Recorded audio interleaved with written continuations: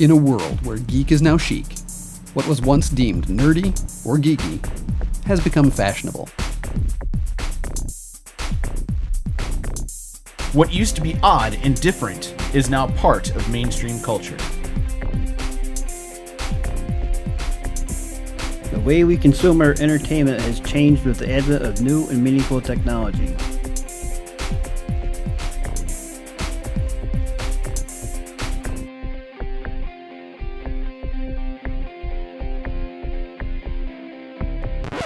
Comic books are no longer stories just for kids.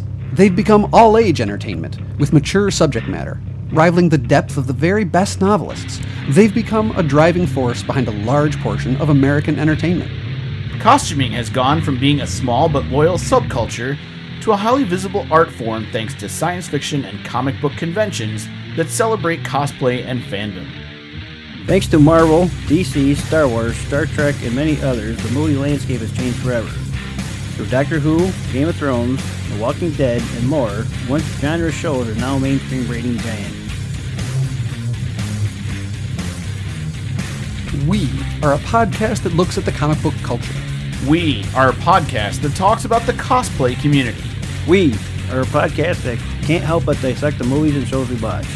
We are We are the Galaxy Cast.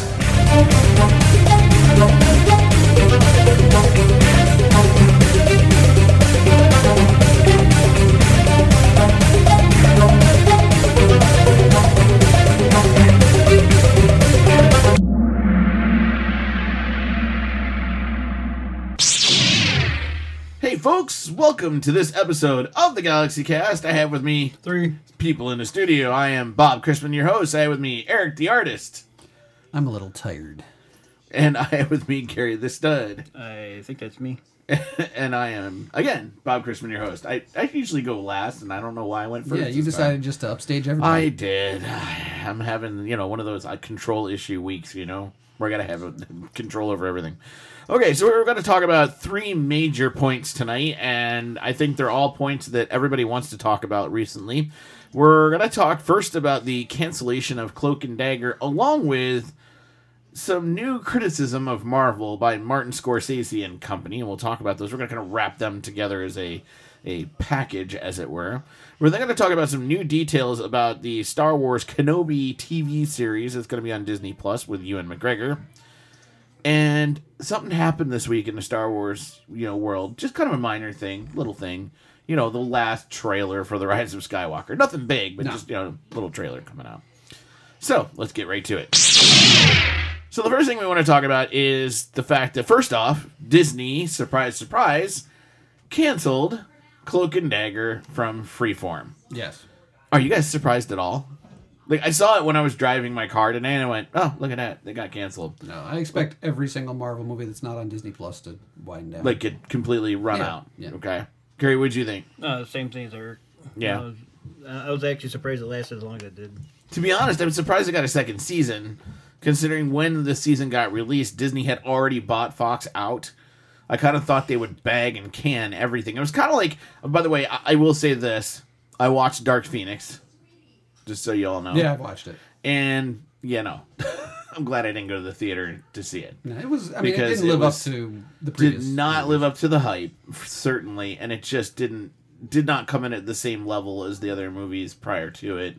I actually got kind of bored with it. It's just, I don't know, it fell flat. This show was moving in a positive direction. I was watching it. Season 1 was pretty good. Season 2 got a little flat in the middle, but towards the end it started getting interesting.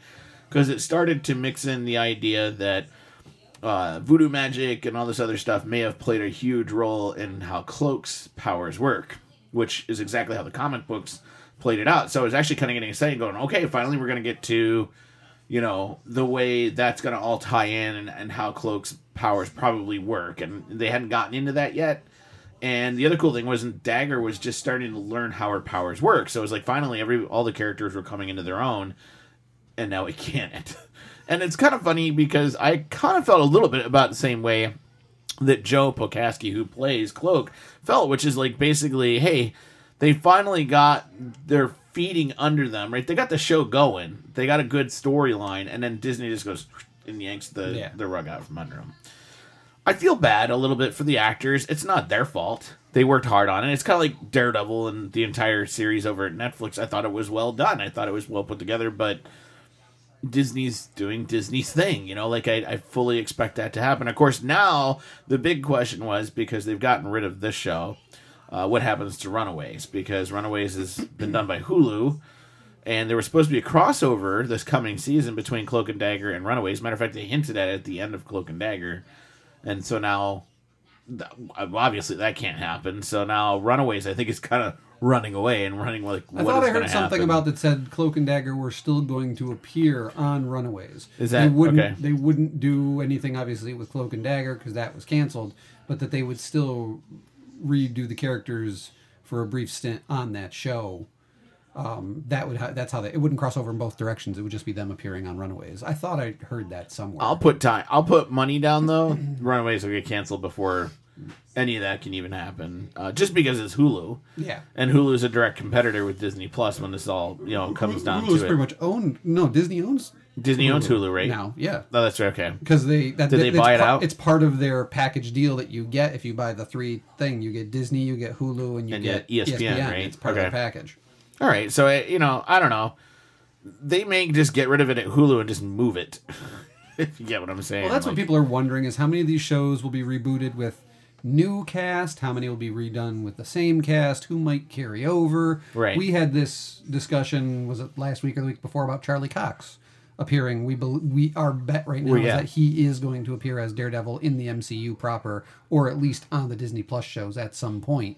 We feel like he's going to last. The same with Vincent D'Onofrio as Kingpin. Yeah, I can totally see that. They could carry him over too. I think the other characters they could replace. Yeah, I mean, I actually think that what's his name? I liked Power Man. Yeah, Luke Cage. Right, Luke Cage. I liked his role. Yeah, I could see them carry. He was popular enough. But I think they need to get rid of their Iron Fist. To be honest with you, I think they need a different actor in there. Their Danny Rand was not good, and he fell flat. I mean, he was flat everywhere. So I just.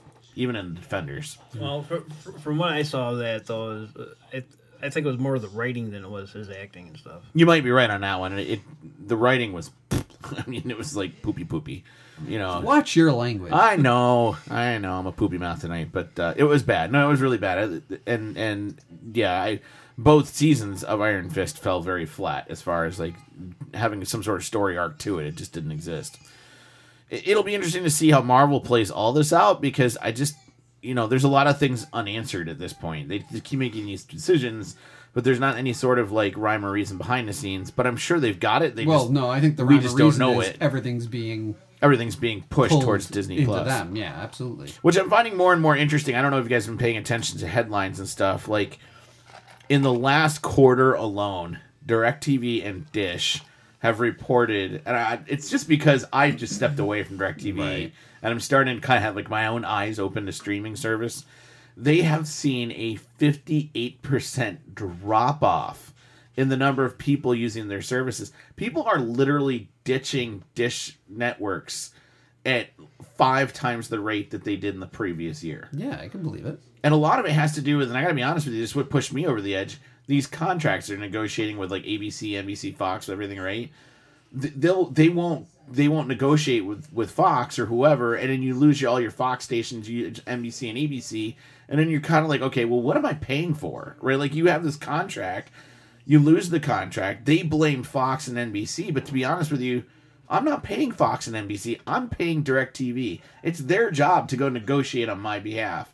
And to sit there and say, well, it's their fault that you don't have the TV. I don't buy that. Right. The providers are the problem. And so everybody's ditching them and going to streaming. And they're surprised. And I'm like, you shouldn't be surprised at this point. It's the same way with physical media. We had cassette tapes overrun by CDs. Everyone said CDs would be the be-all, end-all. Then Blu-ray came out. Right. Then everyone said that was going to be the be-all, end-all. Then Laserdisc was in between, by the way. Laserdisc was in there, Which I fell into that trap. But it's one of these things where, technology is going to change within 10 years. It's going to modify, and something new is going to be out. I'm sure there'll be some sort of crazy version of streaming later on.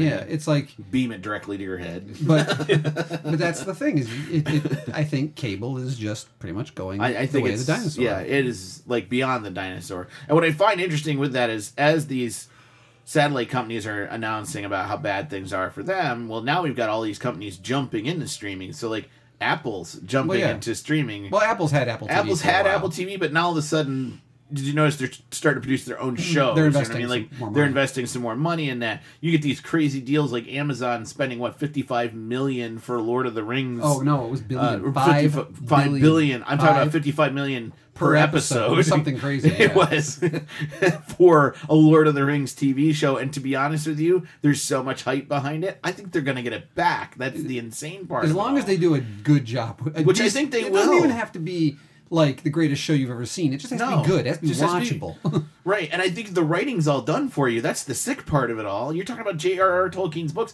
He still has... There's still whole compendiums of stuff they haven't touched yet.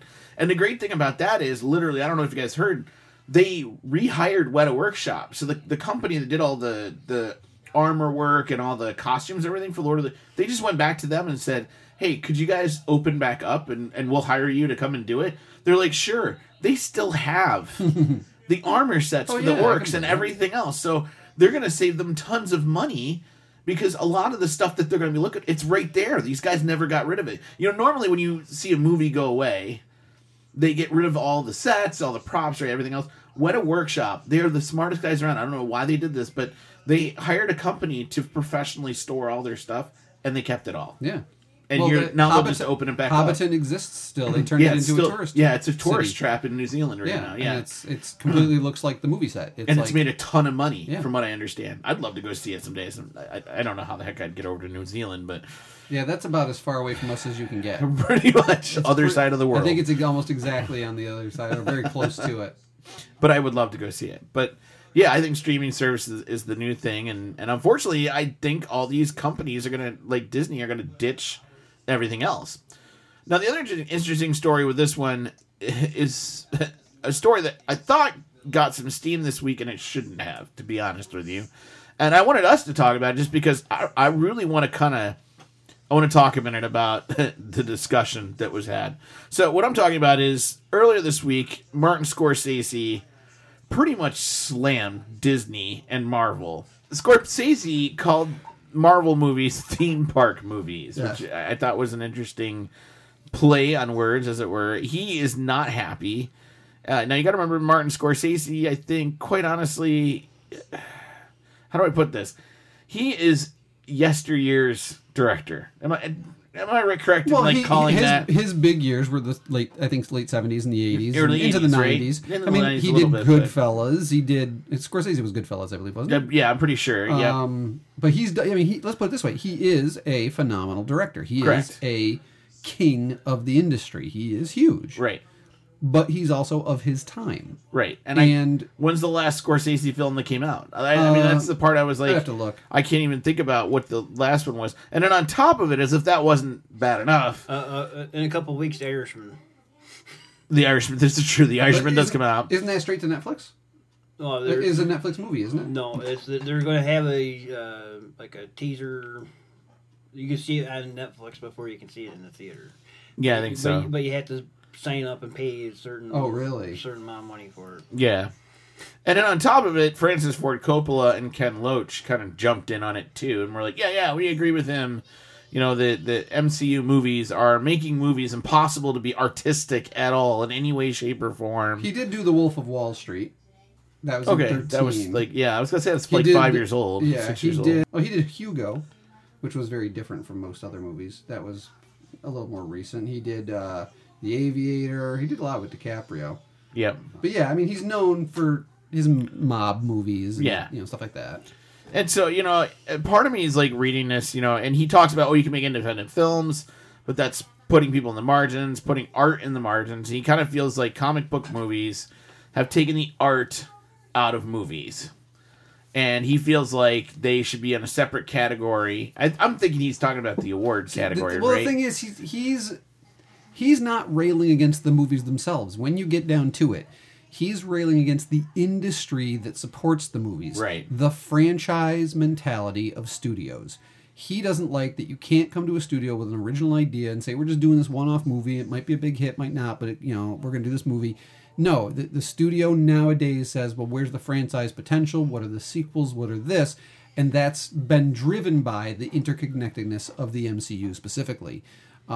He could rail against some comic book movies out there like Venom or Spawn, or the movies that, you know, the lack of art in some of them, yeah. But the MCU movies, for all of us who've watched them and we know, there is a high level of quality in most of those movies, and an amazing amount of storytelling going on, very well done, with good characters, great acting, great story development, you know. So he's not railing specifically against that, I think he's just upset because those movies became so successful. They changed the industry, and now the studios think differently, and they don't think the way they used to, which is how he used to get movies made. So let me ask you guys, and we know the one we know is the story about Star Wars. Could a George Lucas, I'm just saying somebody like George Lucas, could they come along today, pitch a Star Wars idea, and convince a 20th Century Fox to back him on that in today's environment? Do you think that's even possible? I'm going to say no. And why would you say no, Gary? I'll come back, Gary. Yeah, go ahead. Think about it for a second. Why would you say no, Gary? I'm just kind of curious. The only movie he had before that was American Graffiti. Correct. That didn't perform really well. And then he's just going to pitch a movie about plastic soldiers. Yeah, you know. Even Fox back then didn't even really. They had to be talked into it. But they didn't want to do it. Okay, the movie they put the money behind, was Damnation Alley. Right. That was going to be the movie that was going to be the. That was their box office breaker for the season. Yeah. Yes. All right, and they dumped quite a bit of money into that movie, and it didn't perform at all. Right. And Star Wars did. He got lucky. That's all. Yeah. What do you think, Eric? I think it could happen, but I think Gary just totally summed it up. It's going to be pure luck when it happens again. Yeah. There's not going to be anyone who can go, I've got it. I've got the greatest idea in the world. They've got to take me. It'll get made.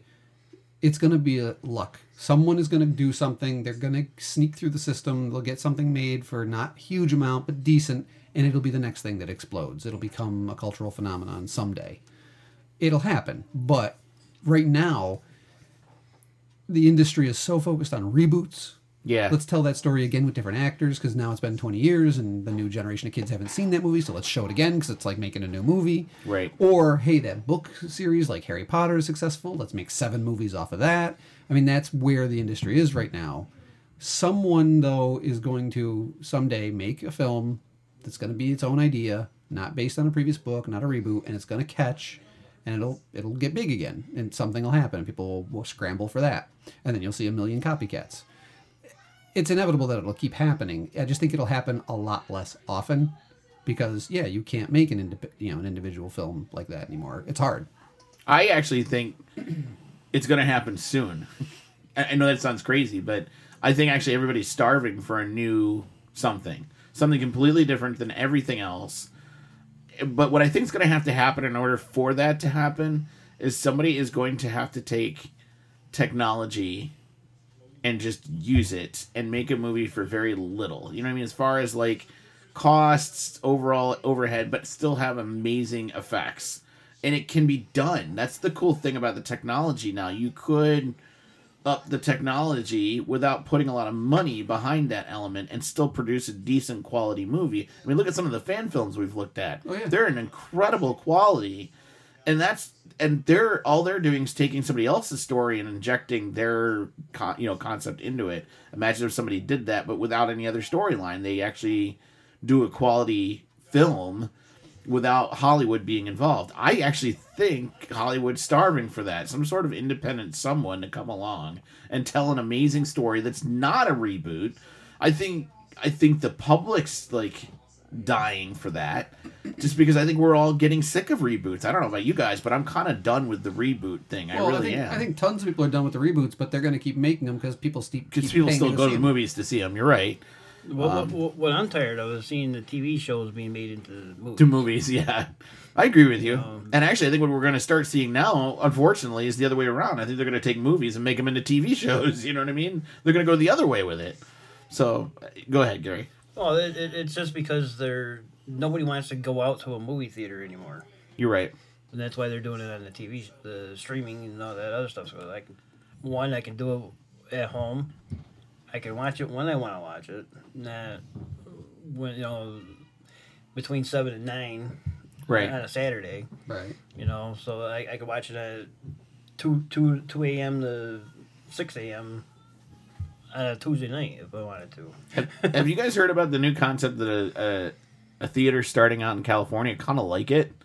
It's called a pod theater. So you go and you pay your ticket to get in, but you get in a pod. And there's different size pods. There's a 1-person pod, there's a 2-person, there's a 4 and like a 8-person pod. And you get in your pod and you watch your movie, but you're in and it's like a, those old style video arcade games, where you close the 2 doors on either side. It's just a little mini theater with surround sound in the pod, and you watch the movie, and it's on your time. So if you want to pause to go use the restroom, you pause it, you get up, you go use the restroom, you come back to your pod, you continue on. This sounds like going to my friend's house who has a nice big TV screen. I get it. I can't see myself wanting to do that experience. The reason people are doing it is because of the quality. So there's a decent quality screen in front of you. You know what I mean? Like it's right. a fairly good quality. And then the other part of it is for this pod theater, you can do what they call the excellence experience, which is they come to you with like food and stuff like that. So you can order food and a waitress will come and serve you and all that. So I can see a family who maybe wants to go to a movie for dinner, and you order your dinner, have it brought to you by your waitress, and you can pause and play as you go. But I just thought it was an interesting experience. It would be a different experience. It's and different, I'm wondering but if it it's would like, draw people into the theater. I just feel like I'd be paying a lot more to what I could do at home, which is queue up a movie, order I get order what a you're pizza, saying. and hey, we all watch a movie. I get what you're saying, but I really think there's 2 things theaters need to start weighing out. First off, the price of their tickets. Yeah. I really think that's a big factor. It right is. now. They've gotten. I mean, when I started seeing movies, they were, I want to say, $450, Yeah, $3 to $450. Now you know what's been driving the prices of those tickets, right? It's not really the theaters. It's the studios. It's the studios. Yeah. They're getting greedy. I mean, let's be honest, they are. Well, first of all, they got to pay for Brad Pitt's $40 million Right. Salary. The contracts that they're getting, yep. And then the licensing, right? Yep. So there's all of that element to it too. I actually kind of feel bad for the theaters because they're kind of getting squeezed out. That's why in the they whole do. scenario. That's why they sell their concessions as high as they do, because that's where all their money is. That's made. where the money's being made. It's not being made on the theater itself. And that's the sad part. This is kind of like gasoline stations not making money on gasoline. They're making money on the, the Pepsi and the products being sold inside, but not on the gas being sold outside. I kind of feel like movie theaters have been squeezed the same direction. They're not making any money on the movie. They're making money on the concessions. It's really sad that that's the case. But, I kind of agree with you guys. It's interesting that we're talking about all this, and yet here we are saying, you know what? We actually don't agree with Scorsese's take on this. You know what I mean? But I guess the question really is, has Marvel taken the art out of movies? Do you get what I'm saying? Like, are people unwilling to be artistic now because the studios are looking for that next franchise that's going to make them big bucks? Is that possible? If he's saying people are using existing media like comic stories that have been told for the last 30 years, so let's adapt them into movies as a crutch. Yeah, I see a lot of that happening. I mean, that's what the studios are. They comb graphic novels and they comb young adult novels, and they're looking for pre-existing. But that's the thing is, there's still an art being made. It's just not being made at the movie level. It's being made before the movie's made, and the movie's adapting it. And that seems to be the trend right now. And yes, I do wish the movies would come back to original content. That's how the heck we got Ghostbusters. Right. Ghostbusters was no media before the movie came out. It was a unique film that was a huge hit. We need more films like that do something original that's not tied to a previous something or other. And that's how they're going to get people back in the seats. Because right now you got all these people going, I could read the book. I could watch the show. Whatever. I could go read the comics. Or, granted, the movies, they're making billions. But you want to change the industry back, make original content again that you can't see anywhere else. You got to go to the movie to see it. Gary, do you think the art is lost on movies now? I mean, like, are we done with art and it's now about franchising rights? And right now, I think so, yes. Okay. And like Eric is saying, they're scouring books and comic books and stuff that to make the movies and stuff, and there's a couple of series of books that I've been reading that I'm actually afraid of if they actually do make a movie. Okay. Because they wouldn't do it justice. Right. Right, I get what you're saying there. You know? So here's the thing. Like, I was thinking about this week because I do the history of jazz with my 8th graders. And one of Duke Ellington's biggest rails against swing, right, when the swing era came out, was that it took the art out of music. In other words, swing became all about the money, how much money the studios could make off the recordings for swing music. And Duke Ellington was about the art. He didn't care about the money. He was about making new forms of music, redoing music, rethinking in the way. And I kind of get what Scorsese's saying. I think in history, we are going to look back at this era of films and say the studio kind of threw the baby out with the bathwater here and went, well, we're going to make a ton of money off this stuff. The heck with the artistic side of this. We're going to make money. And the problem is you can only make money for so long. And then at some point, the art gets lost. And then everybody starves for the art and they want to go back to the art. By the way, that's how the folk revolution happened in American music, because suddenly everybody was like, well, this is great, but it's not telling a story. We'd rather get back to the music that tells stories. And so by the 60s, the folk revolution comes along, rock and roll changes everything. Everything gets altered back to kind of this like roughneck way of storytelling through your music. And I really could see where the film industry is going through the same thing that jazz went through going into rock and roll. It's the same concept. And I'm waiting for those independent indie films to come along. They're going to change it all and start moving us back towards the artistic side of it. It'll be interesting to see how this all plays out over time. Okay, so the next thing we wanted to talk about, this was all over theforce.net, is that Obi-Wan Kenobi, Ewan McGregor, sat down and had an interview this past week talking about the TV series for Kenobi that's going to be coming out on Disney+. And, of course, a lot of people got excited about some of the things that he said. He says he's returning to the character after 15 years. And this is a quote from him. "I want to get closer and closer to how Obi-Wan felt while Alec Guinness was playing him. I feel like I'm grayer and nearer to him in age, so I'll be easier to do that." And then he commented about what it's about. The storyline sits between episode 3 and 4 when the Jedi Order was falling apart. It will be interesting to take a character we know in a way and show him. Well, his arc will be quite interesting, I think, dealing with the fact that all the Jedi were slaughtered, and with the end of episode 3, it's quite something to get over. So a lot of people are excited about this idea that it's going to be set between episodes 3 and 4.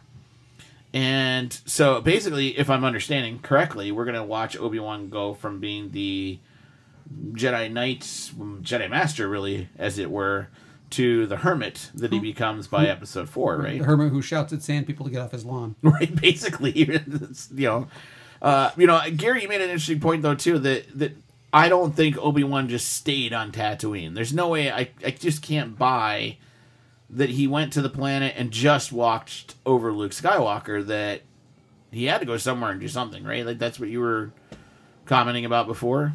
Well, I just said that we find out why he became a hermit. Okay.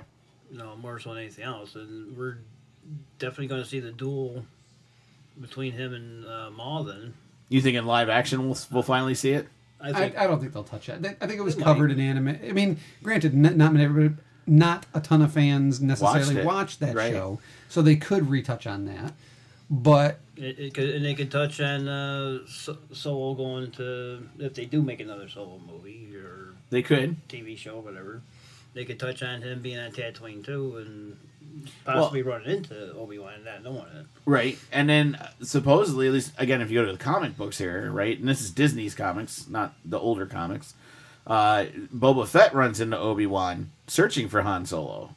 So in the comic books, I have the whole Obi-Wan series, and Boba Fett runs into him and tries to convince Obi-Wan to help him find Han Solo, not knowing that Obi-Wan's an old Jedi Knight.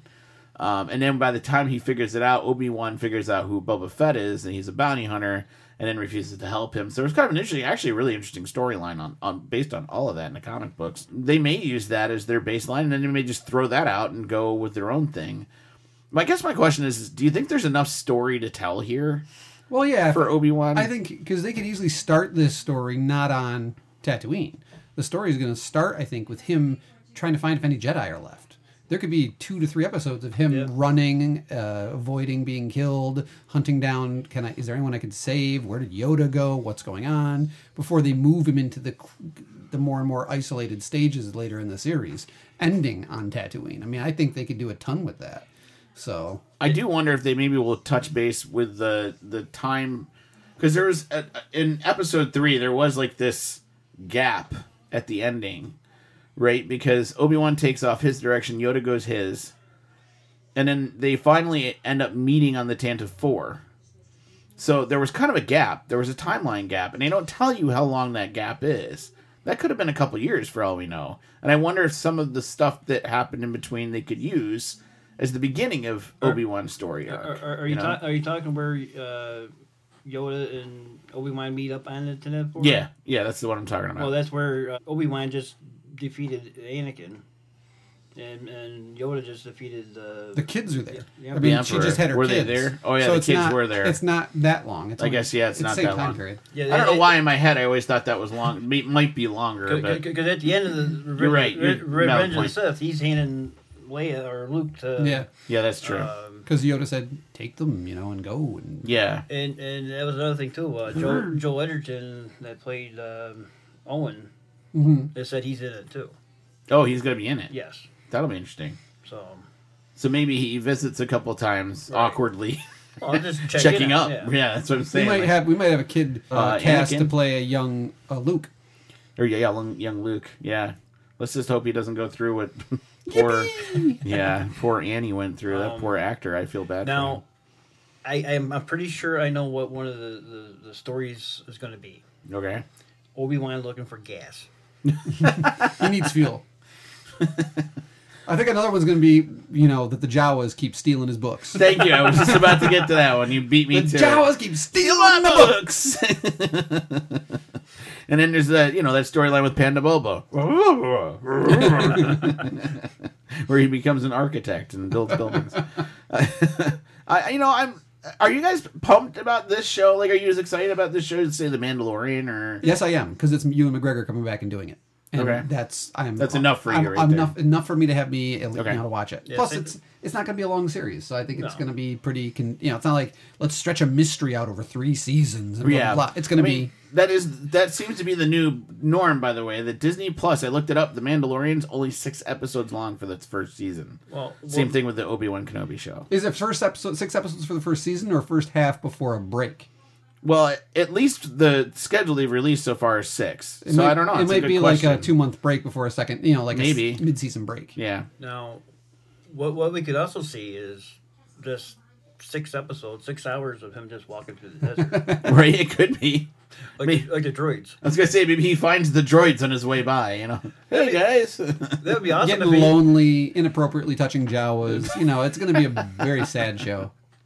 I just want to see Disney Plus make it an episode, or not an episode, but a series where they retrieve the poor little droid that's flying through hyperspace. And the alien He's pilot still is stuck there. on this. Yeah, those are the two. Yes, and the A-Wing pilot. Yeah. By the way, I don't know if you guys noticed too that not only did they release the schedule of The Mandalorian, it's not going to be released all at once. No, Disney Plus They've has said decided they're- to do weekly releases. Yeah, they are not doing binge watching. So we're going to have to watch this weekly and be biting our fingernails in between I'm okay episodes. with that. The first week, by the way, they're doing 2 episodes. They're doing a Tuesday night and then a Friday night. So that might be a crazy week for us, but it'll be totally worth it. Okay, so the last thing we're going to talk about at the beginning of the episode, and I know everybody's been dying for our viewpoint on this, because, people die for our viewpoints and things. Yes. And Please stop dying, because it Please stop, yes. It That weighs would be heavy. I get a awful. lot of guilt. It weighs heavily on. That would me. be totally awful. And that is the trailer for The Rise of Skywalker. So let's talk about this trailer, because there's so much to unpack as we go through this trailer, and so I might pause a couple times. So at the beginning, we see Rey running through the forest, and she ditches. Gary, you said it was a Blast shield. blast shield. Okay. Just like what Luke had on the Falcon. Because she's training with those. Do you think little she's droids. training with it? Yeah. Yeah. Okay. So it looks like she's back on Jakku, doesn't it? Like Well, she's running through the forest. She's running Then through the jungle. she takes a leap, and then she's It's a cut. It looks to, like a cutscene to Jakku. Right? No, it's I think it's the Death Star. I think this is a scene where Oh, she's the Death working her Star. way through the wreckage. Okay. So they've just taken scenes from different parts of the movie and edited them together. And then we see Finn looking through binoculars, which you totally expect. And then we cut back to her running through a forest. Yeah. So it definitely is like, like not a typical Star Wars trailer. Then we see a whole bunch of people gathered underneath what looks like to be a ship platform. Is it possible that might be the Ghost there? Nah, I doubt it. Doubt it. But if right there in the back's Millennium Falcon, though, right? Right underneath right in the middle, there's Lando. That's Lando Calrissian. If you go down a little bit and to the right, there's Cookie Monster. Yep. Oh yeah, it does kind of look like. What the heck is that thing? So yeah, we have this kind of weird scene with Lando in the middle. Yeah, you're right. There's right. Dominic McGonaghy. Oh yeah, there he is. Whatever Yeah. his name is pronounced. So I just paused this where Rose Tico shows Mary. up, and so the question that came up was like Rose Tico was seriously injured in the last movie, right? You thought she almost collapsed, like she could have died. Like a lot of people thought she died, Yeah. and then there was that question, like how did she end up here? And I mean, not that I hated the character, but I know there were people that did, but I didn't hate it, and for some reason. What do you think of the orange X-wing? I was about to say, so we come up on an orange X-wing here. I don't know, I'm okay with it. I mean, I think it sounds like I feel like the Resistance colors are that orange and silver anyway. So I think it's camouflage to fly at sunsets. Oh yeah, I didn't think about that. So you fly along the orange sky, you can't even see it. Sure. So we see Poe, Finn, Chewbacca with his bowcaster. And then we see what looks to be, am I wrong? This looks to be the Botana 4 raise up out of the forest. It could be, or just could be just another Corvette. Just another Corvette. But it's still pretty cool to see a Corvette launching through over the trees. And then all of a sudden we make another jump cut to a planet that's got oceans and waves and a platform. Yeah, and of course, we know what's going to happen here because we've seen it a million times. It's Rey. It's Kylo Ren. And it's the Death Star remains in the ocean. Yeah, and the planet is Kiray or something like that. Kiray, okay. Then we something similar to that. I'm not. Don't quote me on it. But then we cut to a scene, and I still think it's like I'm still trying to figure this one out. It looks like an iceberg. It's a space iceberg. It looks like a space iceberg with what should be water, but Eric, you made the point that I didn't think about, which I thought it was reflective. The ice was reflecting from one side to the other, but that doesn't make sense only because the TIE fighters are not reflecting. If that's the I case. think it's something floating in space and it has an equator, like a It grows in both directions. No, it grows in both directions. So we see on what appears to be on that a throne, or what appears to be a throne. That is not Palpatine's throne, correct? No, it is his. It is his throne. And it's straight from the concept art that Ralph McQuarrie had painted back in the 70s. Oh, so that's interesting. So we see maybe his old throne back in the day. Okay, throwback throne. I love it. They zoom in on that quite a bit. And then we see this famous scene of a Star Destroyer coming up almost out of the water, right? Is that the implication? Or is it ice? It might be hitting the iceberg. I think it's hidden. I think the iceberg is encasing it. The fleet. Okay.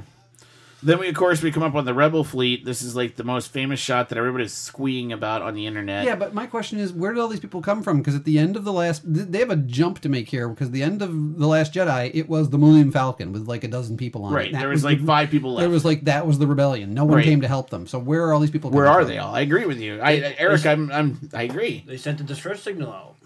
Yeah, but no one responded. They said they couldn't come. So they showed up anyway. Maybe they did show up.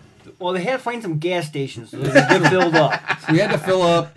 We stopped for some Burger King. Yep. And we got sidetracked at a Denny's. And then they took a wrong turn. They had to roll them up. Yeah. Yeah. And then they came in and went, wow. my Google Star Maps totally sent me the wrong place. Yep. But anyway, this shot is what made a lot of people squee because of the things you could see in the background. You have the Millennium Falcon show up in front, but it's not the Falcon that grabbed everybody's attention. To the right of the Millennium Falcon is the Ghost. It's pretty obvious it's there. Except for Bob. Except for me, who apparently missed it the first 3 times I watched this. What I kept focusing on, and it's grabbed my eye, was right behind the Falcon is the Hammerhead from Rogue One. So I'm sorry, it's just I don't know. My eye got immediately attracted to that and saw it and went, oh, Hammerhead. And then there's the medical frigate too from Empire Strikes Back behind the Ghost. And there's all sorts of other ships and crazy, huge, massive ships here, all over the place. I was expecting to see like A-wings and X-wings and B-wings, but that's not what we're seeing here. But they got the bombers from the Last Jedi. Is that what's? Yeah, some of those aren't they? Are we going to finally get like a great space battle? Because so I'm far hoping. these new movies have not had nothing great in that space regard. battles. Yeah, not at all. And you see that to me, that's what put A New Hope on the map is the nice dogfight battles outside of the Death Star. So maybe we finally get one. And it looks like a Borg spear in there. It really does kind of look like a Borg spear. Then we cut to, again, there's a lot of cutting here going on. A scene inside the Millennium Falcon cockpit, but very reminiscent of A New Hope, except instead of having Han, Luke, Leia, that crew, we have Rey, Chewie, Finn, and Poe. And what looks like C-3PO, right? Yeah, 3PO walks Yeah, he's in at the very end. But if you look at the way Rey's looking at Chewbacca, it's like, ooh. Yeah. Somebody's some looking love going on. Maybe she likes to pet the carpet. I don't know. Very well. Then we cut again back to the water scene with Rey and what appears to be Kylo fighting each other. And again, there's a lot of little cuts in here now. So then we cut to an explosion. Real quick. What do you guys think that explosion is? I've been debating about that for a while. It's interesting that they threw that in because it's literally about a half-second long shot. But I think it's a significant explosion. What do you think that might be? The Millennium Falcon. That's what I'm thinking too. Because I'm looking at that center, and that looks to me like the core, the center section of the Millennium Falcon. It'll be interesting to see if that's the case. Then we move on, and we see what appears to be Rey on like a water skiff trying to make her way across the water. I think that's just her trying to get to the Death Star. Yep. And then the other scene that made everything people squeal. Okay, this little dude is working on C-3PO, and someone asks him, hey, what are you thinking about? It's Poe, looks like. And he's saying, I'm looking at my friends for the last time. Taking one last look. One last look. And it's Rey, it's Finn, it's Poe, it's DDO, it's BB-8, and here's the one everybody missed in the trailer. No, everybody caught it. You missed Did they caught it? I missed it. I must be the biggest idiot in the world. I don't know. We finally see the character that Kerry Russell is playing in costume, which is pretty cool. It definitely has a Mando-esque look, don't you think, Gary? I mean, I thought it did. It has a Rocketeer look. Yeah, Rocketeer. I'll give you that. It's got a Rocketeer look, too. But it's got a T-visor on it almost, too, just a little bit. It kind of reminisces to me of the other Mandalorian in Rebels there. Yes, that's what I was thinking, yes. That girl there that was Sabine's friend there. Yeah. You guys were also pointing out in the way in the back corner over Finn's shoulder is there's a medical droid. Right, there's a medical droid, a 2-1B droid. And later, Gary points out that there's a battle droid in the background in the back right of the corner, if you missed it. Very next shot. He might be right that there's a droid Dakar over C-3PO's right shoulder. So there's all sorts of cool droid references, too. Because the little thing that was fixing 3PO there, he is a robotics expert. And of course, we have R2 twerping, and we have Chewbacca growling, and then we have another scene where it looks like they're running through what looks like a Death Star, shooting stormtroopers. Or a Star Destroyer. Yeah. Or a Star Destroyer, you might be right there. Then we have this touching scene with Leia hugging Rey, and Rey crying. So I'm wondering if one of the major sacrifices, we'll talk about that in a second, might be involving Leia, and Leia in a big way.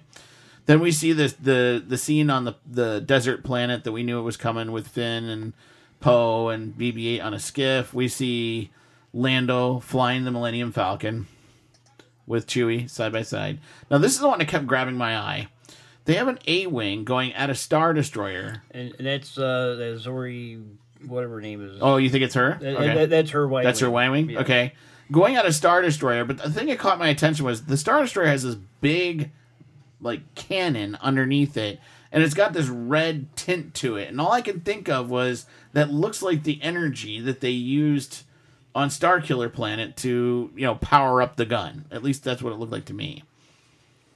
It says the saga will end. Then we see all these horse-like creatures with Poe and a couple other people and BB-8 rolling along on it. Now, I assumed this was on a planet. There's a cut shot later, we'll talk about it, where we don't think it's on a planet. Then we see the infamous throne room with Rey and Kylo on it. Do you think this Rey and Kylo lightsaber battle is going to be long? I think it's going to be like Return of the Jedi.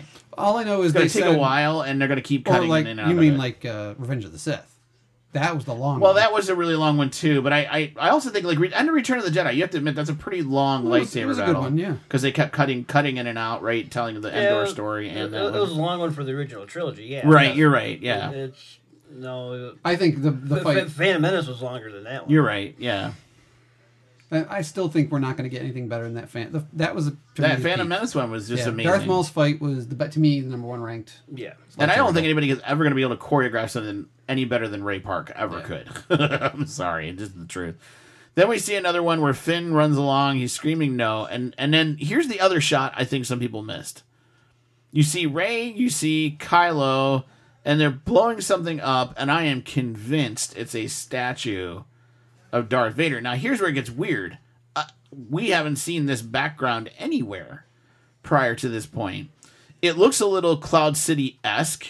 I agree with Erica. That was my first take on it. But now I've seen it a couple other times. I'm noticing it's got the windows of a Star Destroyer or a Death Star on it. Now, Gary, you pointed something out I didn't catch any of the times I watched it. Rey's got a dagger in this scene. I've never seen her carry a dagger before. It's Dragon Glass. You think so? Just in case, right? Yep. Then we see the cut shot we were talking about earlier, where all the horses are not running on a planet, but it looks like it's running across the deck, or at least the hood, I guess is the best way to put it, of a Star Destroyer, which is incredible if that's what's going on. They got mag boots on their... I was going to say, how do they not float off into space? Well, I think these are all... Gravity's not a thing. They're in an atmosphere. I think these things are coming up out of the ice, and there's an atmosphere, and... Then we see another scene of Kylo, and then the infamous scene where we're pretty sure that it's Palpatine on some sort of chair, mechanized something, coming at Rey, getting closer. I just think he just made himself that big. And then it's just a shot of Rey holding her lightsaber, and that's it. Yeah. And the last two voices you hear are both Luke and Leia. Oh, is it really? Yeah, if you listen. The Force will be with you. And then Leia goes, always. So, this particular trailer supposedly made people cry, squee, go crazy. What was your guys' reaction when you saw it? I wish the first movie and the second movie looked this good. Looked cool, like this. Yeah. My problem is that, and I've said it many times, The Force Awakens was a reboot movie. Mm-hmm. And The Last Jedi had huge story issues for me that seemed to go off script from what they intended the trilogy to tell a story of. It's like they're trying to recover everything now, but that's my fear, is it's going to be too much, too late to try and jam in. It's like, well, we got to wrap all these things up, and the stories that we didn't tell in Last Jedi. I still feel like The Last Jedi was a huge misstep in telling the trilogy. Trilogy, okay. And that he's got to do a lot of covering here. It might come out fine, might be paced well, might tell great things, might be cool imagery, might be awesome. I hope it is. I have my worries still, though, that some things won't be earned. And we were talking about this off air, that we think, well, are there going to be major character deaths coming up? For example, 3PO saying, looking at my friends for the last time, is he going to sacrifice himself somehow? To me, I go, well, that death won't feel earned because he's had so little to do in 2/3 of this trilogy so far. He hasn't been 3PO appearing regularly, and he had like one line in The Force Awakens, or 2 lines. He had I can't remember what he did in the Last Jedi, because it's so it I feel like they're gonna try to earn some things that maybe they haven't earned story wise, and that's my fear. I hope it all turns out good, though. I want to enjoy this movie. Gary, what do you think? Like, how did the trailer make you react when you saw it? Yeah, that's exactly what it was like. What about it is I guess is like... It didn't do nothing for me. It just, it didn't bring any excitement or nothing for it. Well, they just... I mean, just think of how this trailer could have been if we had Luke swinging a lightsaber at someone. If we had a shot of Han with Chewie piloting the Millennium Falcon into destruction. There's so much they could have done with this series of stories, and I feel, and yeah, the new generation says it's not their story anymore, and blah blah blah, and it's like, but it's the Skywalker saga. The whole 9 films have been the Skywalker saga. It may not have always been Luke, but it was Skywalker. So where are we going with this? And I will never forgive them for having all 3 of the main actors alive and never putting them together, not giving us that when they totally could have, and made it work, and it wouldn't have seemed just like fan service. They could have done it in a good story. Yeah. And that's me bringing my baggage to it. I know people who love the Reylo story. Right. Oh God, they want them to get together so much. They want Kylo to be redeemed. They want, they're so into Right. those characters. It's for that. I guess it's for that generation and that group that learned this new. But to me, if you're telling this long of a series of stories, I feel like they kind of abandoned it 2/3 of the way through and did it weird. I still wish I'd like to have seen what Lucas would have done. I had a hard time being emotional about it at all, and because I was kind of like, even though I'm invested in these characters, I'm still not Rey and Finn and Poe. I'm still not like drawn to them as characters, as people that I want to like survive. Not the way I feel about Han and Leia and Luke. And I didn't even start to realize how I felt about Han, Leia, and Luke until we started killing some of them. And I'm like, wow, I'm kind of emotionally tied to these characters. Han's death had an impact on me. It did rock me a little bit. I wasn't expecting it. Even though I knew it was coming, it still rocked me a little bit. Now I'm kind of expecting it. And that's the thing I really truly believe one of the things we might see in this movie is a huge hero sacrifice. And I think, Gary, you're getting on it about the Millennium Falcon explosion. I think there's going to be something with the Falcon, and I think we're going to have Chewie and Lando and C-3PO and R2 and Leia all in the Falcon, and it does something and explodes, makes a major sacrifice that helps them win the day. I don't think Leia's going to be that far into the movie. You don't think she'll make it that far? But even if it's I think her stuff's going to be earlier. I could see that, but I could see this major sacrifice where the old helps the new. And that's how the story ends, basically, for them, is that they sacrifice themselves, including the Falcon. Because I kind of see the Falcon as a character. I've always did. And so you kind of have to kill all the characters, right, if you're going to continue on. And I could see them making that sacrifice. And I don't know how I'm going to feel about that. Part of me is, like, okay with it, because I've prepared myself for it, right? Like, I'm going in prep this time. As opposed to Han, I was not prepared. Even though I kind of had a feeling it would happen, I was not prepared for it. Now I'm kind of like, okay, I'm ready, do it. Like I'm just kind of like prepared for that. I know there's a lot of people who are like, oh my gosh, they're gonna kill C-3PO, and I'm kind of like, so, and that's the thing. There's some people like, you can't do that, and I was kind of like, you didn't see this coming. Like I kind of saw that part of it coming. I wonder if they're gonna take a moment. I can almost see them. I don't know if I'll like it or I'll hate it. I could either love it or hate it. Imagine C-3PO. There, we've seen the shot where his eyes go red. I could see him doing something where he's trying to use his language ability and his communication ability to like take over something or take over that fleet or whatever. And I could almost see like Palpatine almost communicating with him, trying to stop him like via the Force, and not throwing out a Schwarzenegger line, but almost something, just giving 3PO that moment to be a badass, to actually be like, I'm fluent in over so many millions of forms of communication. You have no chance. And just something where everyone cheers that 3PO does some finally badass did something thing. that was a big deal. I have a feeling they might give him that moment. Yeah. That's what I'm thinking is going to happen there. And I have a feeling I'll enjoy that. I think the tough one for me would be Chewie. Going out? Yeah. Yeah. Only because we just recast the character. Yeah. And Peter's passed. Yeah.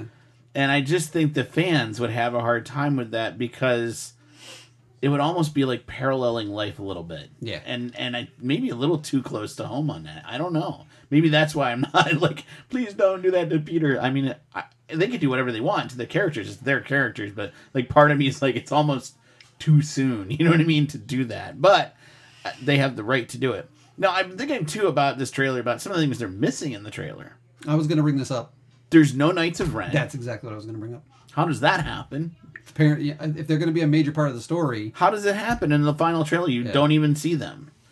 Then there's no sort of reference to the Rey scene at the end of the last trailer, right? So I still go back to, great, is that a dream sequence? And they're just like, it's another misdirect by, the master of misdirects, J.J. Abrams, because we all know he does it. Or is this trailer the misdirect? You know what I mean? Like, when you compare all three trailers, like, the first one was kind of a nothing trailer. It was just a beef trailer. There wasn't much there. But when you look at the other two trailers and you compare the two of them, it's almost like there's two different movies going on here. Yeah, it's going to be... And so I'm curious as to what the misdirects are. Yeah, there's a lot they're showing here, and it's got to all fit in 2.5 hours. again, I'm worried it's going to be too But much. think back to the first movie he did, right? Force Awakens. Think about how many things we saw in the trailer that never even ended up in the movie. Like, not even kind of, sort of. And I kind of look at all these trailers going, how much of this is never gonna sort of even kind of end up in a movie? Just think about it. I mean, it's crazy when you think about it, but I it's just possible. want them to tell me something. I mean, obviously they're not going to tell me something all new. We're getting Return of the Jedi again. You really? Well, we kind of are, yeah. Kind if of. Palpatine's We're returning, having Vader Yep. and Luke fight in the throne room with Palpatine there. Right. Is basically what we're having. Yes. We're getting Return of the Jedi again. We're getting Return of the Jedi and Revenge of the Sith. Yeah. Yeah, at the same time, you're kind of right. Yeah. Think of Return of the Jedi, and the biggest space battle we had of the 3 movies was the Death Star Yep. battle at Return of the Jedi. We're getting the biggest space battle we're going to get of these 3 new movies. over the Death Star. Maybe over a Death Star or something. I just am. He did it again, where he's going to say, "Well, I'm going to kind of retell Return of the Jedi the same way I retold As Star long Wars." as there's no freaking Ewoks, I'm okay. No, you got the little guy who worked. No, I don't want to hear that. I don't want to hear that. But I'll carry his ears on my Mando costume now. I don't think you're going to see not one Ewok at all in this movie. Not even an Ewok type character. Well, the Cookie Monster and the thing there. Or maybe the chicken nugget guy. I was gonna say, chicken nugget guy could come in. That'd be great. Yeah. But I just want them to do some sort of rousing thing about what they got to go do, and they're all done, and that guy goes, "And then we eat cookie."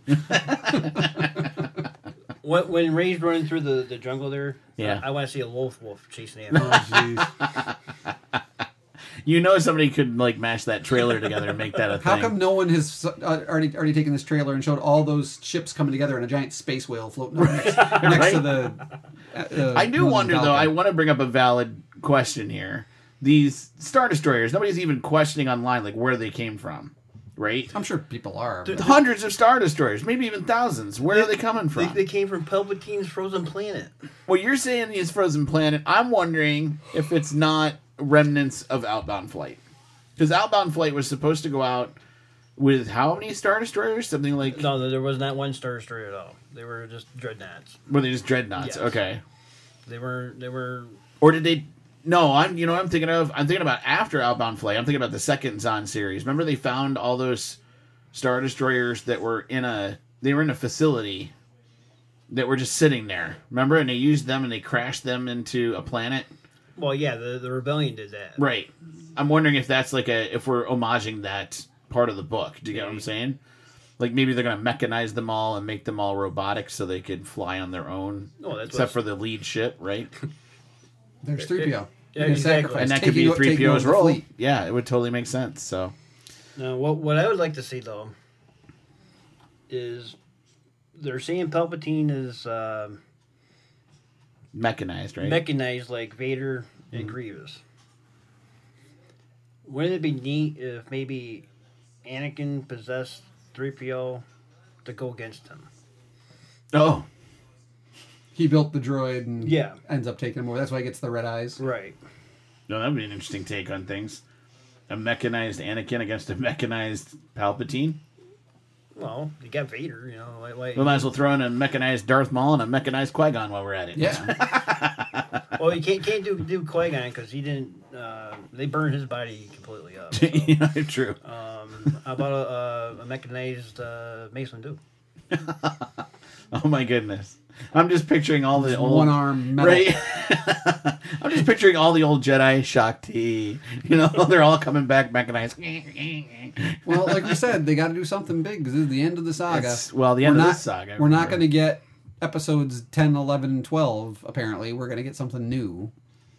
Well, they didn't say it wouldn't interconnect. They just said it wouldn't be the Skywalker story anymore. Right. It's going to be new So stories. be careful what they say. You know what I mean? Like, but I think they'll interconnect somehow. I still think it'll be Well, yeah, it's going to interconnect because it's not going to be called Jedi's no more. They're going to be called Skywalkers. Yeah, that's what I'm saying. Like I still think that kid's the big deal. I'm just curious as to how that plays out. Where does that play in? Yeah. You know? That'd be awesome. At the end of the movie, you see the kid, and then you hear Palpatine's laughter. And the kid takes a lightsaber and sticks it right through Rey. No. No, I was gonna say the kid shows up in the ending sequence, and they're all standing there. They look at him, and he takes the end of his broom off. He starts spinning it around like a double dizzy. He comes at him with the broom handle, beating them all up. Like Teenage Mutant Ninja Turtles. No, the Star Wars kid. oh, yeah, that'd be awesome. Yeah. Ooh, do-da-dee-da-day. Okay.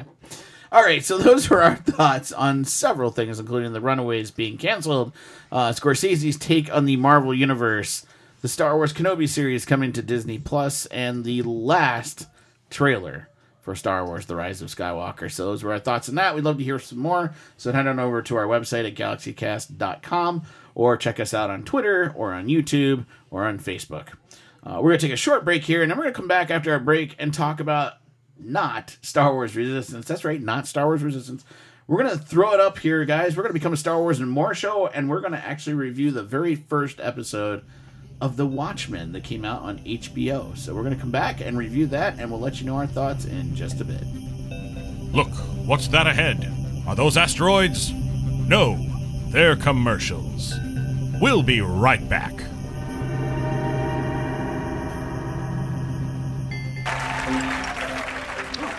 Honey, I just got an alert. There's some weird charges on the Discover card. I'll call them. Good luck. You'll just be talking to a robot. Nope. With Discover card, you get to talk to a real person who's just like you. Hello? Is someone there? Discover card! Hey, girl. There's some weird charges on my account. I think someone stole my identity. I can help you with that. It looks like someone used my card to buy a bunch of red jumpsuits, motorcycle gloves, hundreds of rabbits, and some giant scissors. That's so random. Oh my God. I say random all the time. Are you me? Once upon a time, there was a girl. Sorry, can we speed this up? My family and I are on vacation. When you go on vacation, I sit in a cave. That sounds bad. I would not switch places with you. Be careful. Hello? Babe, I'm not getting anywhere with this woman. You know what? I got this. Give me the phone. Yeah, is this Discover? That ain't it. That's why you handle the money. Discover, from the mind of Jordan Peele. Do yourself a favor. Take both hands off the wheel and touch the stereo. Do you feel the power? Ah, yes, friend, there's a lot of evil in the world, but there is also light. And I have been sent to shine a light on all degenerates, philanderers, liberals, and other evildoers and expose them for what they really are. Don't waste your money on unnecessary and corrupting material possessions. Give it to me. There's only one thing that will save you, a highly fortified structure in the shape of the most powerful thing on the planet, me. Degenerates will ruin this great city. In my wonderful book, I tell of the impending disaster about to befall this planet. Nuclear holocaust, plagues of flying rodents, the seas rising up and turning yellow. It is coming. It is written by me, but you can save yourself. Contribute to the Pastor Richard Salvation Statue Fund. Pick up your telephone. Call now. 1-866-9-SAVE-ME. The Force is back. The rebels won't tire till they see the last of the Empire. And Kenner's there with Star Wars Return of the Jedi Collection. It's Ewok Village. I must save my friends. And that's set. Dear me. It's C-3PO, Logray, and Ewok Village playset. Action figures each sold separately. You have to put it together. Your throne, O Golden King, will celebrate with special stew. A barbecue. No celebration for me until my friends are free. Ewok Village playset from Star Wars Return of the Jedi Collection. Action figures sold separately from Kenner. Do you own a business or a podcast? Are you looking for ways to expand the audience you reach? Then Star Productions could help you. Southern Tier Audio Recording Productions started off as a homegrown audio recording company, offering professional recordings for aspiring musicians. It is now a multifunctional business, offering DJ services, recording, and advertising services to those who own businesses and podcasts. Email us at galaxycast@gmail.com with the subject advertising if you are interested. We look forward to creating a professional commercial for you that can be used in this podcast or even at your local radio station. Many have exclaimed that our services are out of this world.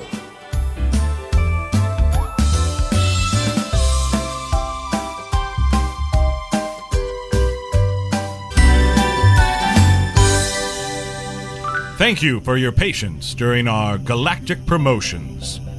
And now we return to the Galaxy Cast.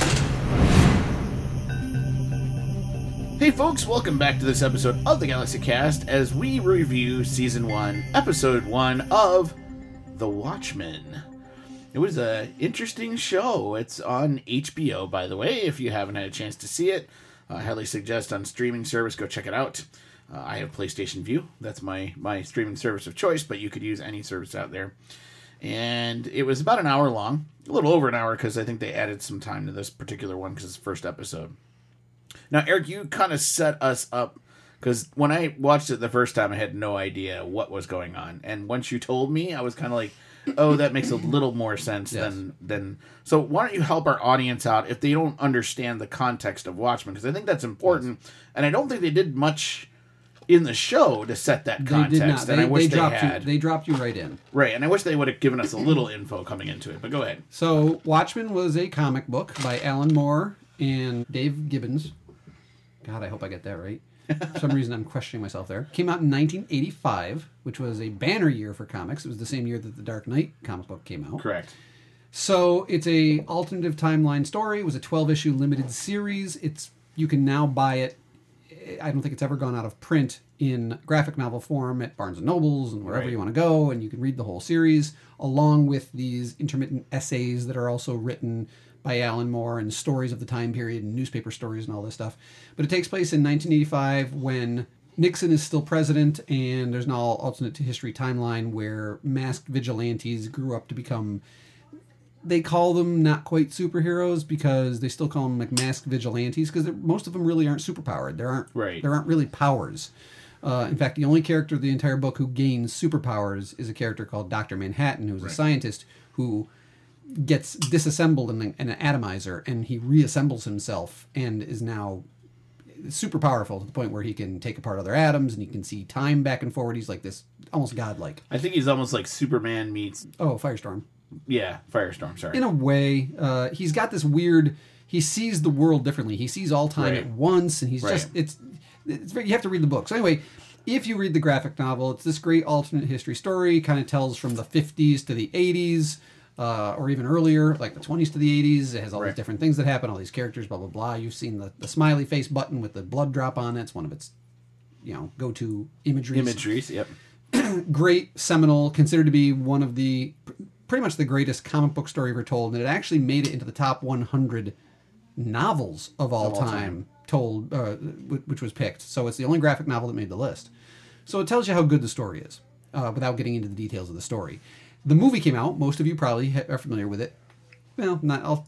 I'll think most of our audience reads. I would think most of our audience. You've probably read the graphic novel, but for those who haven't, who've seen the movie, it does tell the same story, but varies in some significant ways, especially at the ending.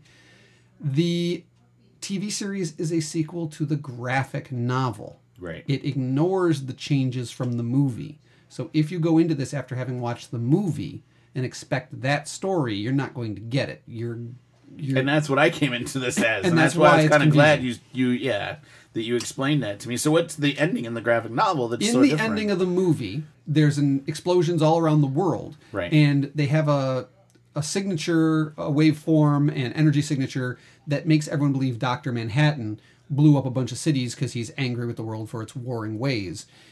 He leaves Earth, and he lets everyone believe that because he realizes that it brings the world together.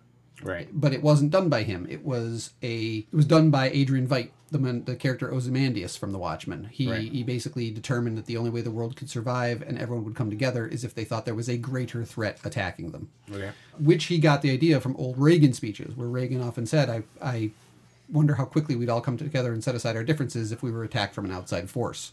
Right. He used to say that in old speeches in the 80s, and I think that was one of the things that he picked up on when he wrote the graphic novel.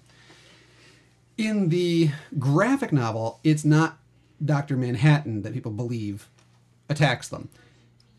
Adrian Veidt spends the entire series bringing together psychics and artists and engineers and geneticists, and he builds a giant living creature. They genetically engineer a giant creature, like squid-like creature, that everyone who's doing it believes is for a different reason. They're not being told the truth.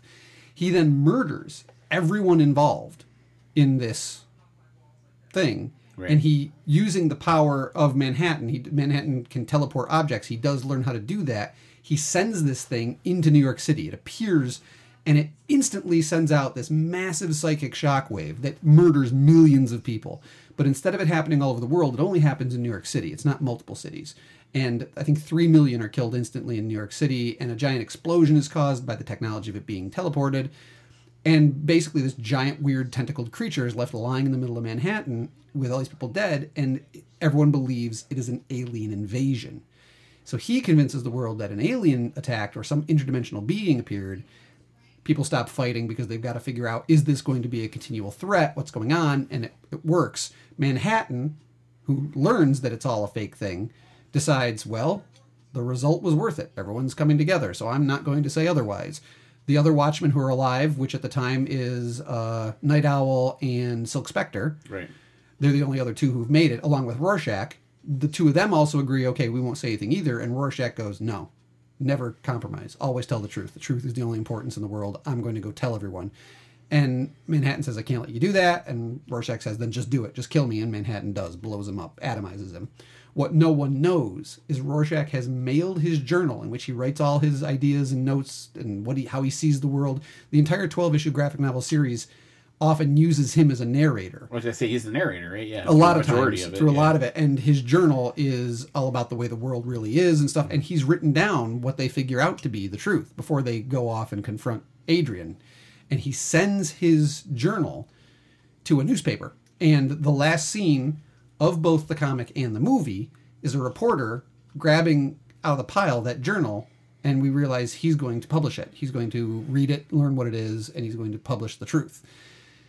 The movie clearly, the TV series clearly carries over on that, because we be getting into now what we've watched in the first episode. Right. There are a series of people who dress up as Rorschach. They put on his mask. Right. They're people think of them as terrorists, and they're also calling them a white supremacist group. But and they're part of the 7th Cavalry. The 7th Cavalry is what they're calling themselves.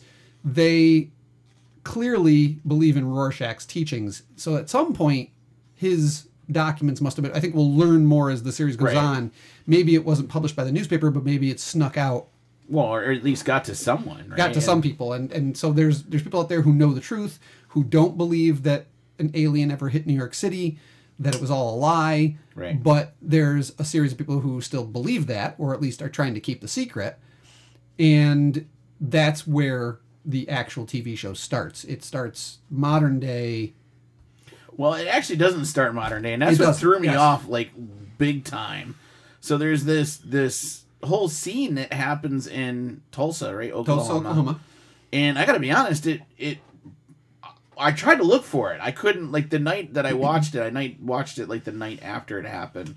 I couldn't find anything about 1921 Tulsa, Oklahoma. If you look that up, you will find nothing about Tulsa, Oklahoma. Then you told me about called Black Wall Street. It was basically an entire community that black community members had built up themselves. They owned all the businesses. They were building their own government. They had their own police force. They really built this community that was thriving. And there was such a racial hatred of them doing that at the time that the KKK, members of it and factions of it, along with government sanctioned, like part of the government, raided this town and murdered 300 people and ruined it.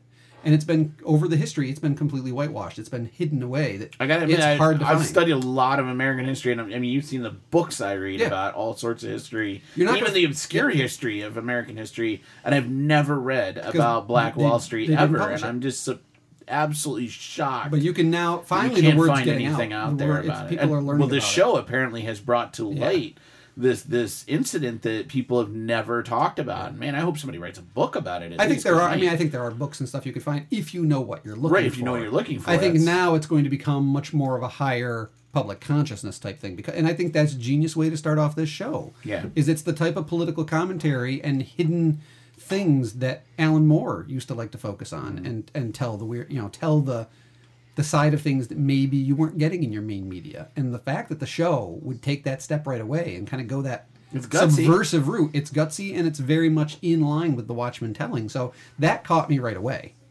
Gary, have you heard any story of this before? Like, this had enlightened me. That's why I was kind of shocked. I never heard anything about the Black Wall Street or anything there, but...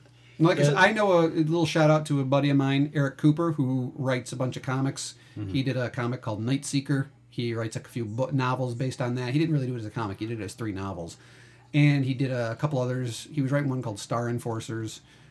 He's actually putting together, I believe, a story on this that he's considering. And maybe he hasn't announced it, so I'm hoping no one... don't get mad at me if you haven't announced it. But I think you've talked about it online. I've seen social media and stuff. But basically, he was the one who enlightened me on it. Wow.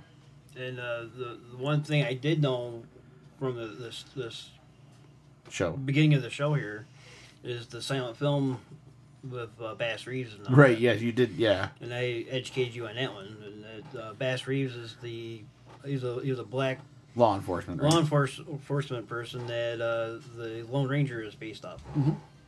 Yeah. So that's one of the things I was amazingly impressed with. And later, like right after we see Black Wall Street and then some stuff happens with police and a murder and the Rorschach mask, then we see a performance of Oklahoma. Yeah. And you started talking about the layers in Oklahoma. I was just like, okay, so now that makes the Oklahoma scene seem much more poignant because it's like, oh my gosh, like not only is it an all-black cast, but you're talking about Tulsa, Oklahoma the musical, and it's kind of like, and they're all singing happy about it. So the inner layers of the whole thing was just kind of like, oh my gosh! Like I couldn't make that connection unless you told me about them. And then to jump ahead from that, you were talking about the names of the characters. Yes, and because later the police chief, I'm assuming Don Johnson, Don Johnson's character, his last name's Judd, and in Oklahoma, the bad guy, because I know I played him, is named Judd. So it's just like when you make these interconnections. But then he said he played Curly in his high school version and sings the songs. Oh my gosh! It's very much that's what Alan Moore did in a lot of what he did. He did it with League of Extraordinary Gentlemen. He did it with Watchmen. It's so deep that he used to write. That's one of the reasons he's considered one of the greatest comic auteurs of all time. That the type of connections, the levels of story he told. Yeah. This first episode alone has me very interested because of the levels they're telling.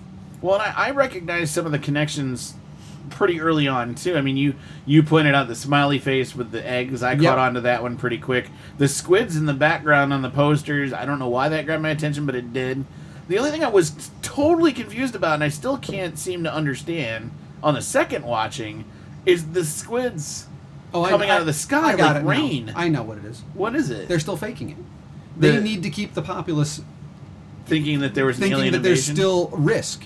So there's incursions, there's breaks. They're making them think that there are openings or slices from this that another attack could always happen. It's how you keep people safe or keep them docile. Is we've got your best interest. We're doing what we can to stop these incursions. Blah blah blah. I think it was a faked thing. I think that the government knows the whole what Veidt did. And some people have figured it out, but they're like, we can't tell because now it's the biggest controversy in the world. It'd be like the government coming forward and saying, "Well, yeah, we did murder JFK."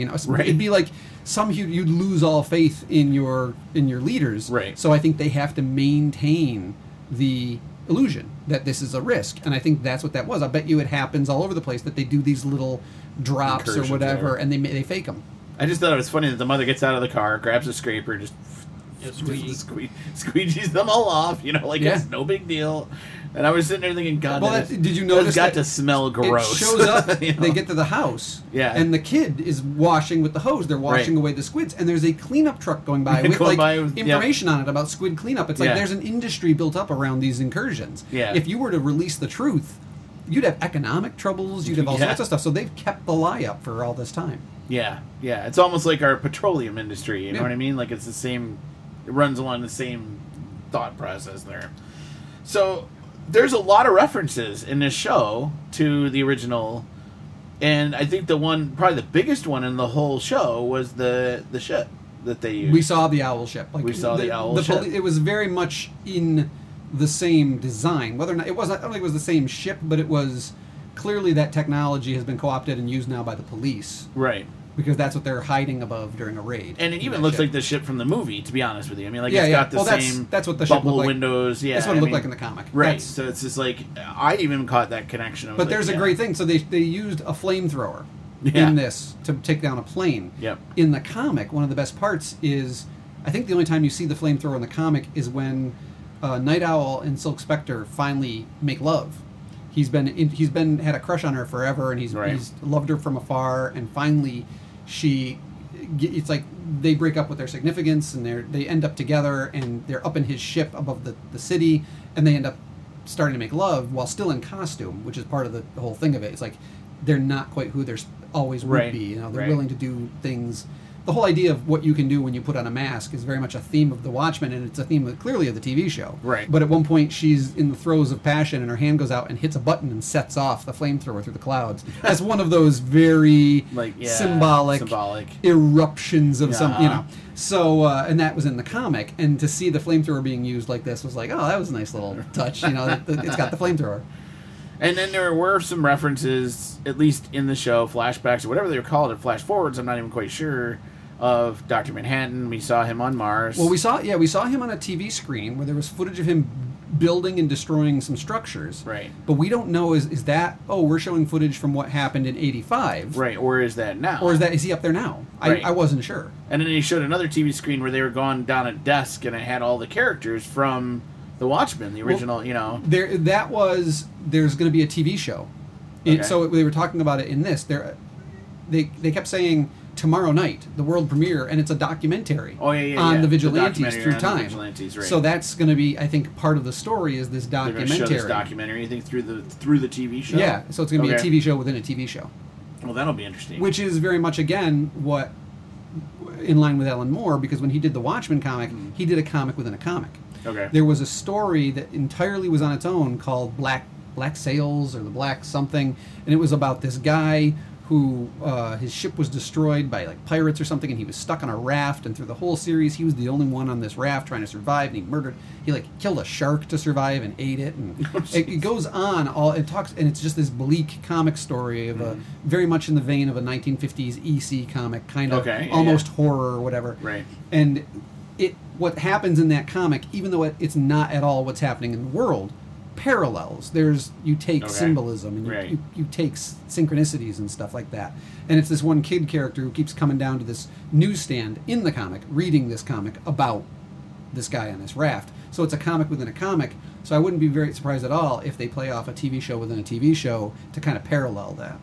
Okay, so the cops in this show, I thought, they definitely put an interesting spin on the police in this TV show. Obviously, they're all wearing masks because they can't be seen because they're afraid of the retribution from the public. From everyone. Everyone. I just thought it was interesting that and I don't know if this was the way it was in the comics. Again, I should read the graphic novels one of these days. The fact that he can't even pull a gun, that it's locked up in his car. Well, that was kind of new. And he had to call up Panda to get him to release the gun in order to be able to go after the guy. I thought that was, it was interesting. You don't get to carry a firearm. You've got to ask for it. You've got to ask for it. Which I think is kind of interesting because politically lately, a couple people have implied that maybe that's what we should do with our police. Yeah. And that's why I've got an issue with it, because this show brings up the issue of, what if the cop really needs the gun now, and you're waiting for it to be unlocked by somebody at a precinct somewhere? Reading an instruction. The rules manual. Right. Or it doesn't release completely, and the guy can't pull the gun out, and now he's, So I feel bad for the cop who gets shot in the show, because by the time he gets his gun out, he gets gunned down, and then he gets romaine lettuce thrown on him. Yeah. Which, should have had some croutons with it, apparently. Don Johnson had some of the best lines, really, in the show. That whole line was, and he had a head of lettuce in the car with him. I think it was romaine. So who do you guys think the guy is that's got the silver mask? I'm trying to figure out, what his role is. He feels like a sergeant assistant or something like that, or an interrogator. I'm wondering if he's going to be a leader of the Vigilantes later, just because of the role he had right now. You know what I mean? Well, he was the one who interrogated the Vigilante. Right. Oh, you mean the Vigilante's not the Rorschach? Right, correct. Yeah. The Vigilante's That not the Rorschach. That could be possible. I think he might become the leader later on. It could be possible. I like that actor in Oh Brother, Where Art Thou? And he played... Yeah. He was the leader in the one episode of the Eric Bana... Not the Eric Bana Hulk, the Ed Norton Hulk. He was the one who was going to become the leader, but never did. They kind of dropped that whole story. They dropped the idea. And he wasn't he the bad guy in Green Lantern, too? No, that was somebody else. Different guy. But yeah, so it's like... I like this actor a lot. I can't think of his name, but he's in a lot of stuff, and he's really good. What about the African-American woman? Do you think she's... I mean, obviously, she's going to play a huge role in this show. I mean, I think the whole show is going to be from her point of view. It's starting off from her point of view. Yeah, and I think it's going to be like from her point of view. I think pretty much the whole show is going to... At least the first season will run that direction. I think before the series is over, she's going to be a Rorschach. You think so? Yeah. Like, everybody looking up to her? No, she's on their side. Yeah. Oh, I get what you're saying. She took a hell of a risk lying there in the field with the cattle getting shot at. Yeah, but just... Yeah, let's talk about that scene in a minute, because I love and hate that scene all at the same time. Like, I love it for the fact that, like, from a tactical point of view, it's an awesome defense. You're on a ranch, you have a bunch of cattle around you. So what do? You turn on bright lights and you shoot 50 caliber bullets at the cattle, which causes them to stampede. So there's that danger. Then you're killing the cattle who are falling over. So there's that danger, and you don't want to be under a cattle when it falls. It's not a good experience. And then on top of it, now they're pinned down underneath dead cattle that are being shredded by 50 caliber bullets. Now, Gary, you made a point about the cattle itself, which go ahead. Okay. They're showing the cow getting just shredded, right? And I said that it seems like eventually the bullet's going to go through the what's left of that cattle, that cow, and go through her. Oh yeah, it should have.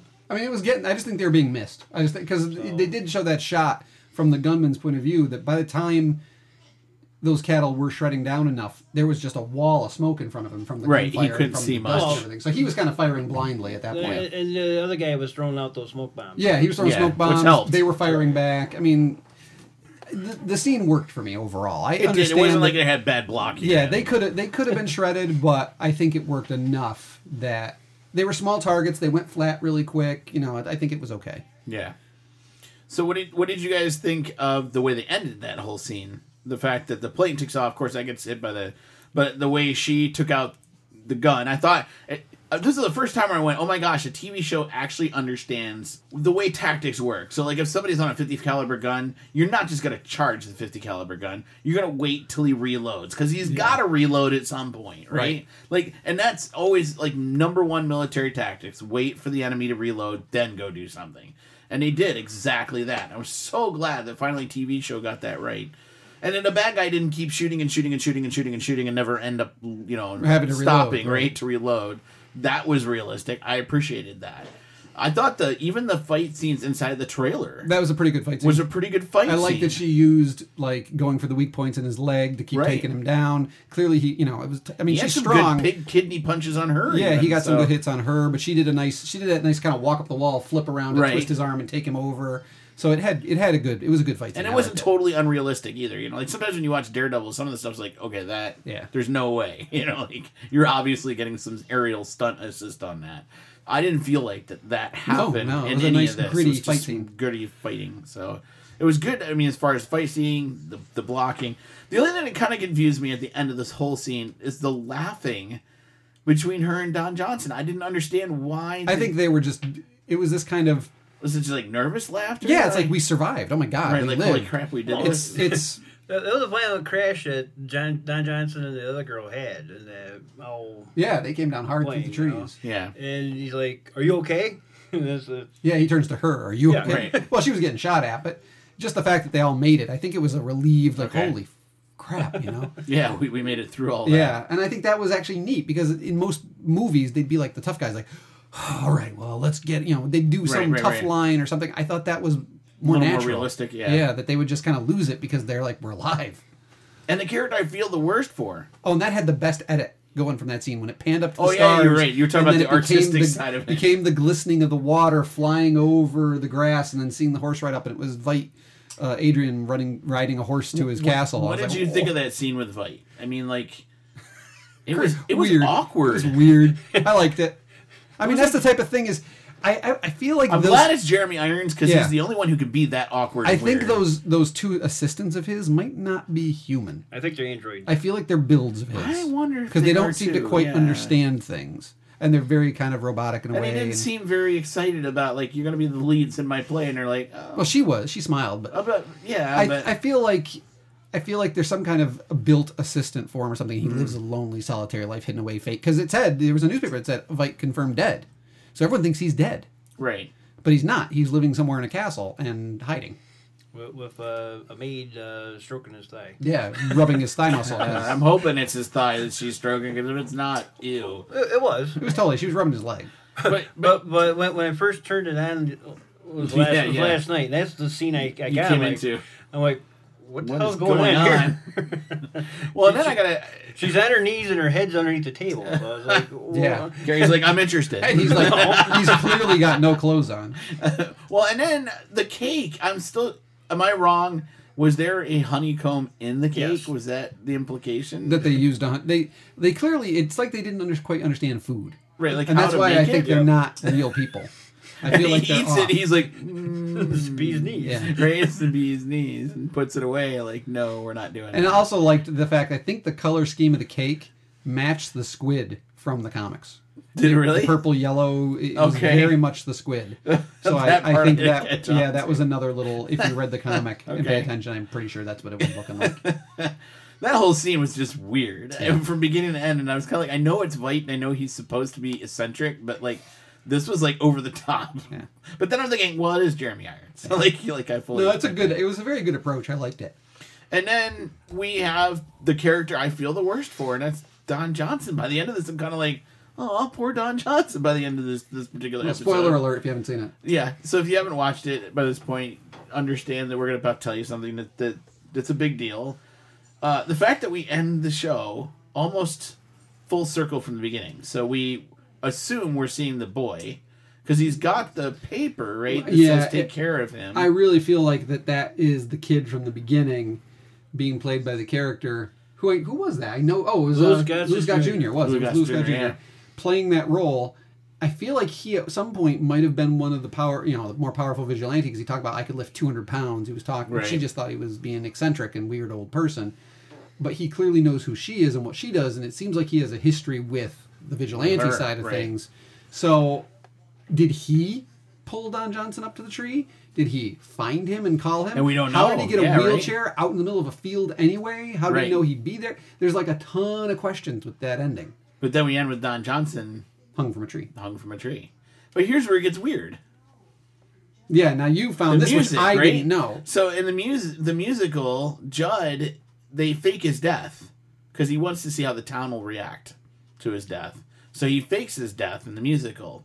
And then everybody's crying and everything else, and he pops out and like shocks everybody in the musical, and he's alive, and he thinks it's funny, and everybody else is horrified that he thinks death is funny. And I couldn't help because that's the song. They're singing playing the song at his funeral while Don Johnson's hanging in the air. So it's making me wonder, is it real? Mm-hmm. You know, like, or are they also, like you pointed out in all the other parts of the episode, or are they foreshadowing something else that maybe he's not dead? With the number of layers in this 1 hour alone. Wouldn't surprise me. It wouldn't surprise me. Now, did you notice that he was also bleeding while he was hanging up? Yes, I He'd did been notice that. because what happened? We skipped over the scene. Was he was called out because the person who was shot, the policeman who was shot at the beginning of the episode, had woken up in the hospital, so he was going to see him. Right. And the way they were portraying it made me think he's going to go kill him. I thought so too. Because it was very somber. He wasn't happy the guy was alive or awake. He was like somberly dressing and putting on his best. Gets in his car. He drives out there and he drives over spike strips that blows his tires. And so clearly someone's ambushed him. And then a light comes on, and that's the last we see of him until the ending when he's hanging from a tree. Right. So and then go ahead. Did you notice his badge? Right. Falls to the ground and blood drips on the badge. Just like what? Smiley face. The smiley face button. The comedian's button. Right, comedian's button. Which was how this is how Watchmen started. It started with a mystery: who killed the comedian? Okay. And it ends with him. it starts off, the whole episode starts off with looking out a window, and there's cops investigating this 40-story fall this guy took. And the first thing we see is that button with blood on it lying in the sewer and water running past it. And then it pans up, and there's the cops looking out the window, and they're talking about this murder. And it ends, I think they show the break-in happening. But anyway, it parallels that there's a murder in the first episode, and people are talking about it. You know, the first episode of Watchmen starts off with a murder mystery. This may be starting off with a murder mystery, same way. So it's interesting. Again, they're paralleling a lot of things with the comic and the series. Okay, so we'll rate it like we usually do. 0's a don't bother, 10's a must see. Let's, this is tough because now we're comparing it to Resistance. Unfortunately, we can't help it. I'm not gonna. But you got to put that out of your head a minute and just kind of like apples and oranges is a bad boy. I mean, want to go first? Who'd like to go first rating this one? This one I think might be easier to rate. I'll go. Go ahead. I'm giving it a solid 8. Cool. Like we talked, it's artistic. It's got great visuals. It's got neat transitions. It's got a lot of little hints and things for fans of the comic. It's implying a bigger story that we're just starting to get into. I like the idea of what may have happened over time with cops wearing masks, because the whole Watchmen series about masks. It was vigilantes back then. Now it's everyone seems to put a mask on because they're all worried about their identity. Right. It's got the mystery. It's got the the Redford being president. Right. And did you hear he's been president for 30 years? No. It said. Yeah, really. So it's like obviously they've gotten rid of term limits. He's more of like an emperor almost. Well, I think they got rid of that. I don't think they ever had that, actually. Oh, yeah, because Nixon was still in 85, yeah. So I liked all that. The only problem I had with it was it almost seems to be too self-interested in its obscureness. Okay. It's like it's not really accessible to someone who you really have got to have read the comic, know the comic, and to come into this. And that's great. And a lot of people have read the comic, but I feel like they maybe could have told us the story a little more straightforward. Yeah. I know it'll all become clearer as it goes, and that's the thing. Most people who tune into something like this tune in for that kind of mystery that'll build over the series of, I assume, 12 episodes or something along those lines. Right. But I feel like they could have explained a tiny bit more to us, just to get us up to speed as to what we're looking at, what year we're in. Right. All that stuff.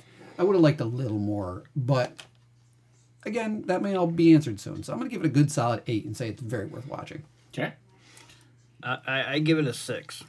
And the reason why I give it a 6 is because what Eric just touched upon. I haven't read the comics. I'm only familiar with the movie.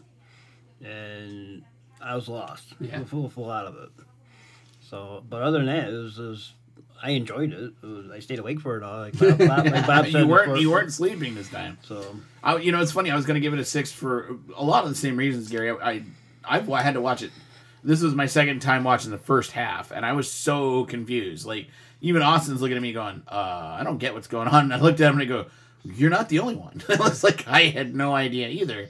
And that had me slightly worried because I was like, okay, now I got to watch it with Eric because he's got to explain to this because I'm missing something. And even, like I said, like, it introduced something I'd never, ever historically heard of before. I wish... You almost needed to have like a QR code for me to click on that and go look that up first and then go, oh, this is a thing. Like it actually happened. Because Watchmen plays so much with alternate history, the problem is a lot of people could assume this is an alternate history that's what was the assumption I made. I made the assumption that, and I even said to Austin, I'm like, I've never heard of any sort of black massacre in 1921 in Tulsa, Oklahoma. I'm like, I think they're on an alternate timeline and maybe we're starting that direction.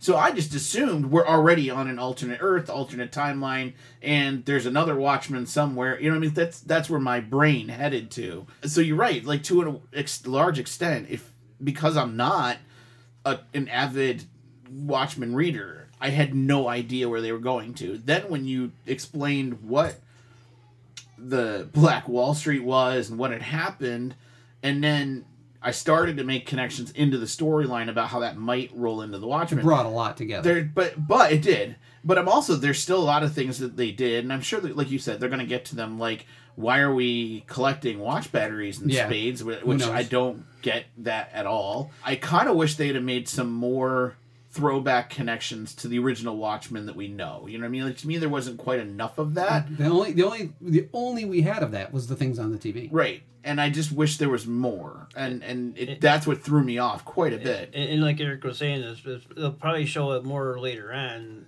Sure. The TV show within a TV show. But what they kind of needed to do, and you're right, maybe it's the straightforward storytelling thought process. They jumped in assuming you've got some things under your belt. I think they needed to provide me some things under my belt before they jumped in. Yeah, it's definitely a deep dive. Threw me off right away. It's a deep dive. It is, and I mean, I was into it. It's not like I was bored with it. It was a brain tease if you have no idea what's going on. Honestly, it's kind of a mind screw if you don't know what's going on. It's very weird. And it's kind of like I still to this day cannot watch Legion. I tried. I made it through the whole first season, but it is such a brain screw that you just can't.